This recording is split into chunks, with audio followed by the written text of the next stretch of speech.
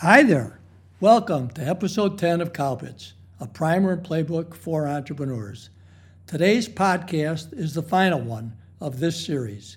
Cowbits has provided me with the opportunity to share and reflect on a wealth of lessons I've learned from more than 50 years as an entrepreneur, investor, advisor, and mentor. I thank all who have invested their time to listen. I appreciate all the comments, critiques, and responses that I've received to date.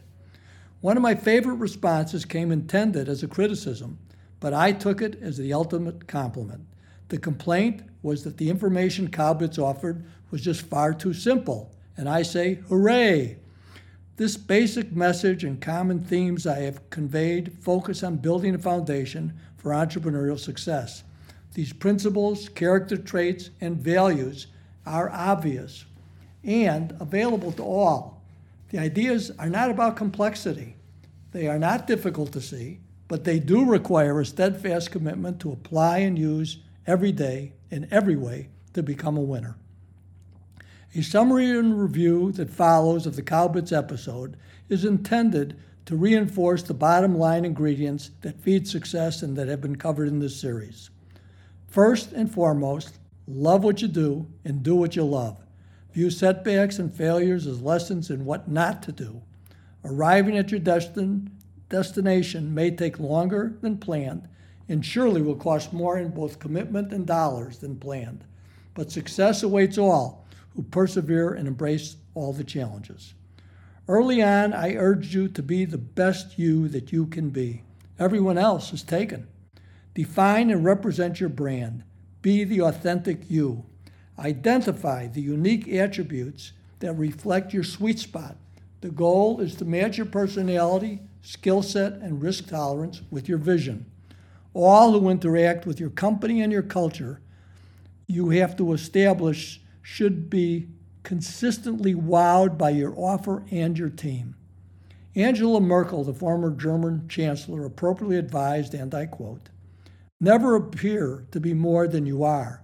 Always try to be more than you appear," end quote.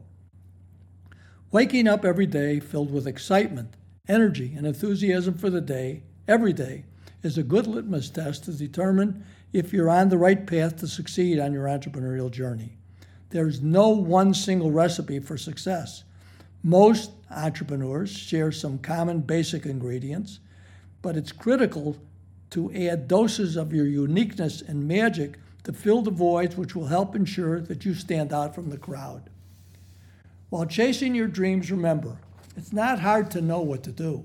What's hard is doing it. Putting together a plan that provides a blueprint for successfully building your enterprise is critical. Executing that plan and realizing all of its objectives must be plausible, possible, and probable. You must be transparent and consistent with all on your team. Success relies on meeting or beating all expectations. Leadership requires a keen understanding of knowledge sources. 3 which are critical for obtaining positive outcomes are as follows. First, what you know matters. Second, what you don't know is critical. Third, what you think you know, but are mistaken about and don't know at all can be a disaster.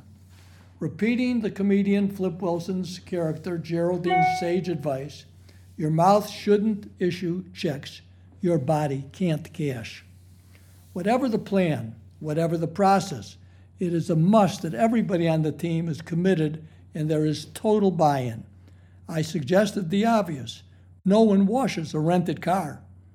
Ownership makes a big difference. Everyone needs to own your plan. Translation, all have to feel it's our plan. As the leader, you must earn everyone's respect. It's not anointed or conferred by titles or roles. Gaining that respect comes from a combination of perspiration and inspiration. As Terry Wiles stated, and I quote, "Empowerment is not things you do to or for people. Rather, it's the impediments you take away, leaving the space for those people to act for themselves." In episode 5, I discussed several things that helped me be a better leader. One example was how to maximize my time and productivity. My approach was to prioritize and organize things to do or not to do into piles, which were 3 Ds.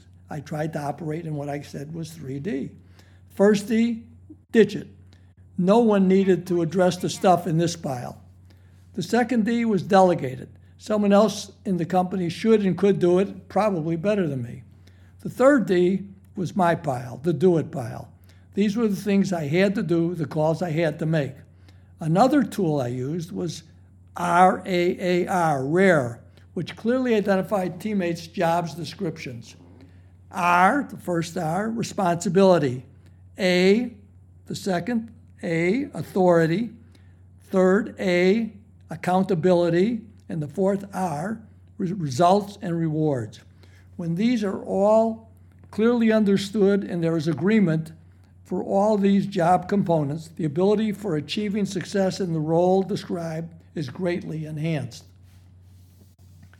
A measure of a good leader's success is when all on board are singing and feel Chris Tomlin's lyrics for the song, I Will Follow. The words are, wherever you go, I will follow. Wherever you stay, I will stay. Wherever you move, I will move. I will follow you wherever you go. The episodes that followed focused on ideas related to determining if you're ready to enter the market with your product or service. Red warning lights will be flashing due to the uncontrollable influences such as weather and geopolitical events. Adaptability and flexibility need to be front and center to meet new and different challenges than those that you had anticipated. As Frederick Engels stated, and I quote, an ounce of action is worth more than a ton of theory. Experience and instincts have taught me intuition and instincts are important, even more important than the process itself. Finding the right answers and courage to throw your hat in the competitive landscape is as much art as it is science. A comprehensive framework for a winning strategy will include my 4 Ps. The first P, get your priorities right. The second P, make sure your process for execution is right. Third P, ensure productivity is at a maximum potential everywhere. And the fourth P, achieve profitability as soon as possible. Winning the hearts and minds and dollars of your target audience means wowing and amazing them with your offer. Fully satisfying their needs requires you seduce and delight them while obliterating all competition. Further, you must anticipate and imagine their future needs before they even know them. All of these ideas must include a leader and a team that is competent, confident, and committed to crossing the finish line as a winner.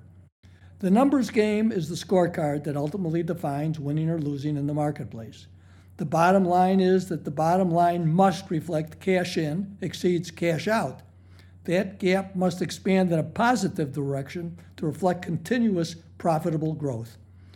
Break large numbers down to small numbers so those responsible for the results understand and believe they can actually make it happen. Measure what counts while recognizing not everything of value can be counted. This overview concludes Cowbits Podcast's first season series, this primer and playbook for entrepreneurs. The ideas and suggestions of what to do or what not to do are based on lessons I've learned during my entrepreneurial journey.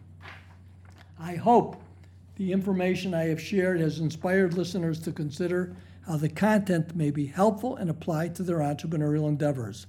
Armed with passion, perseverance, and commitment, you can overcome challenges and succeed in your journey.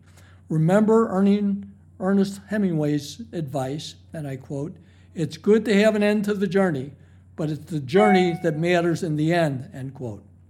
Once again, I want to thank everybody for their time and interest. Please forward any comments, questions, and/or suggestions for any future Cowbits podcasts to cowbits1@gmail.com. That's a wrap for this initial Cowbits series. Wishing all listeners success in all of your entrepreneurial endeavors. This is the Cow signing off. Thank you.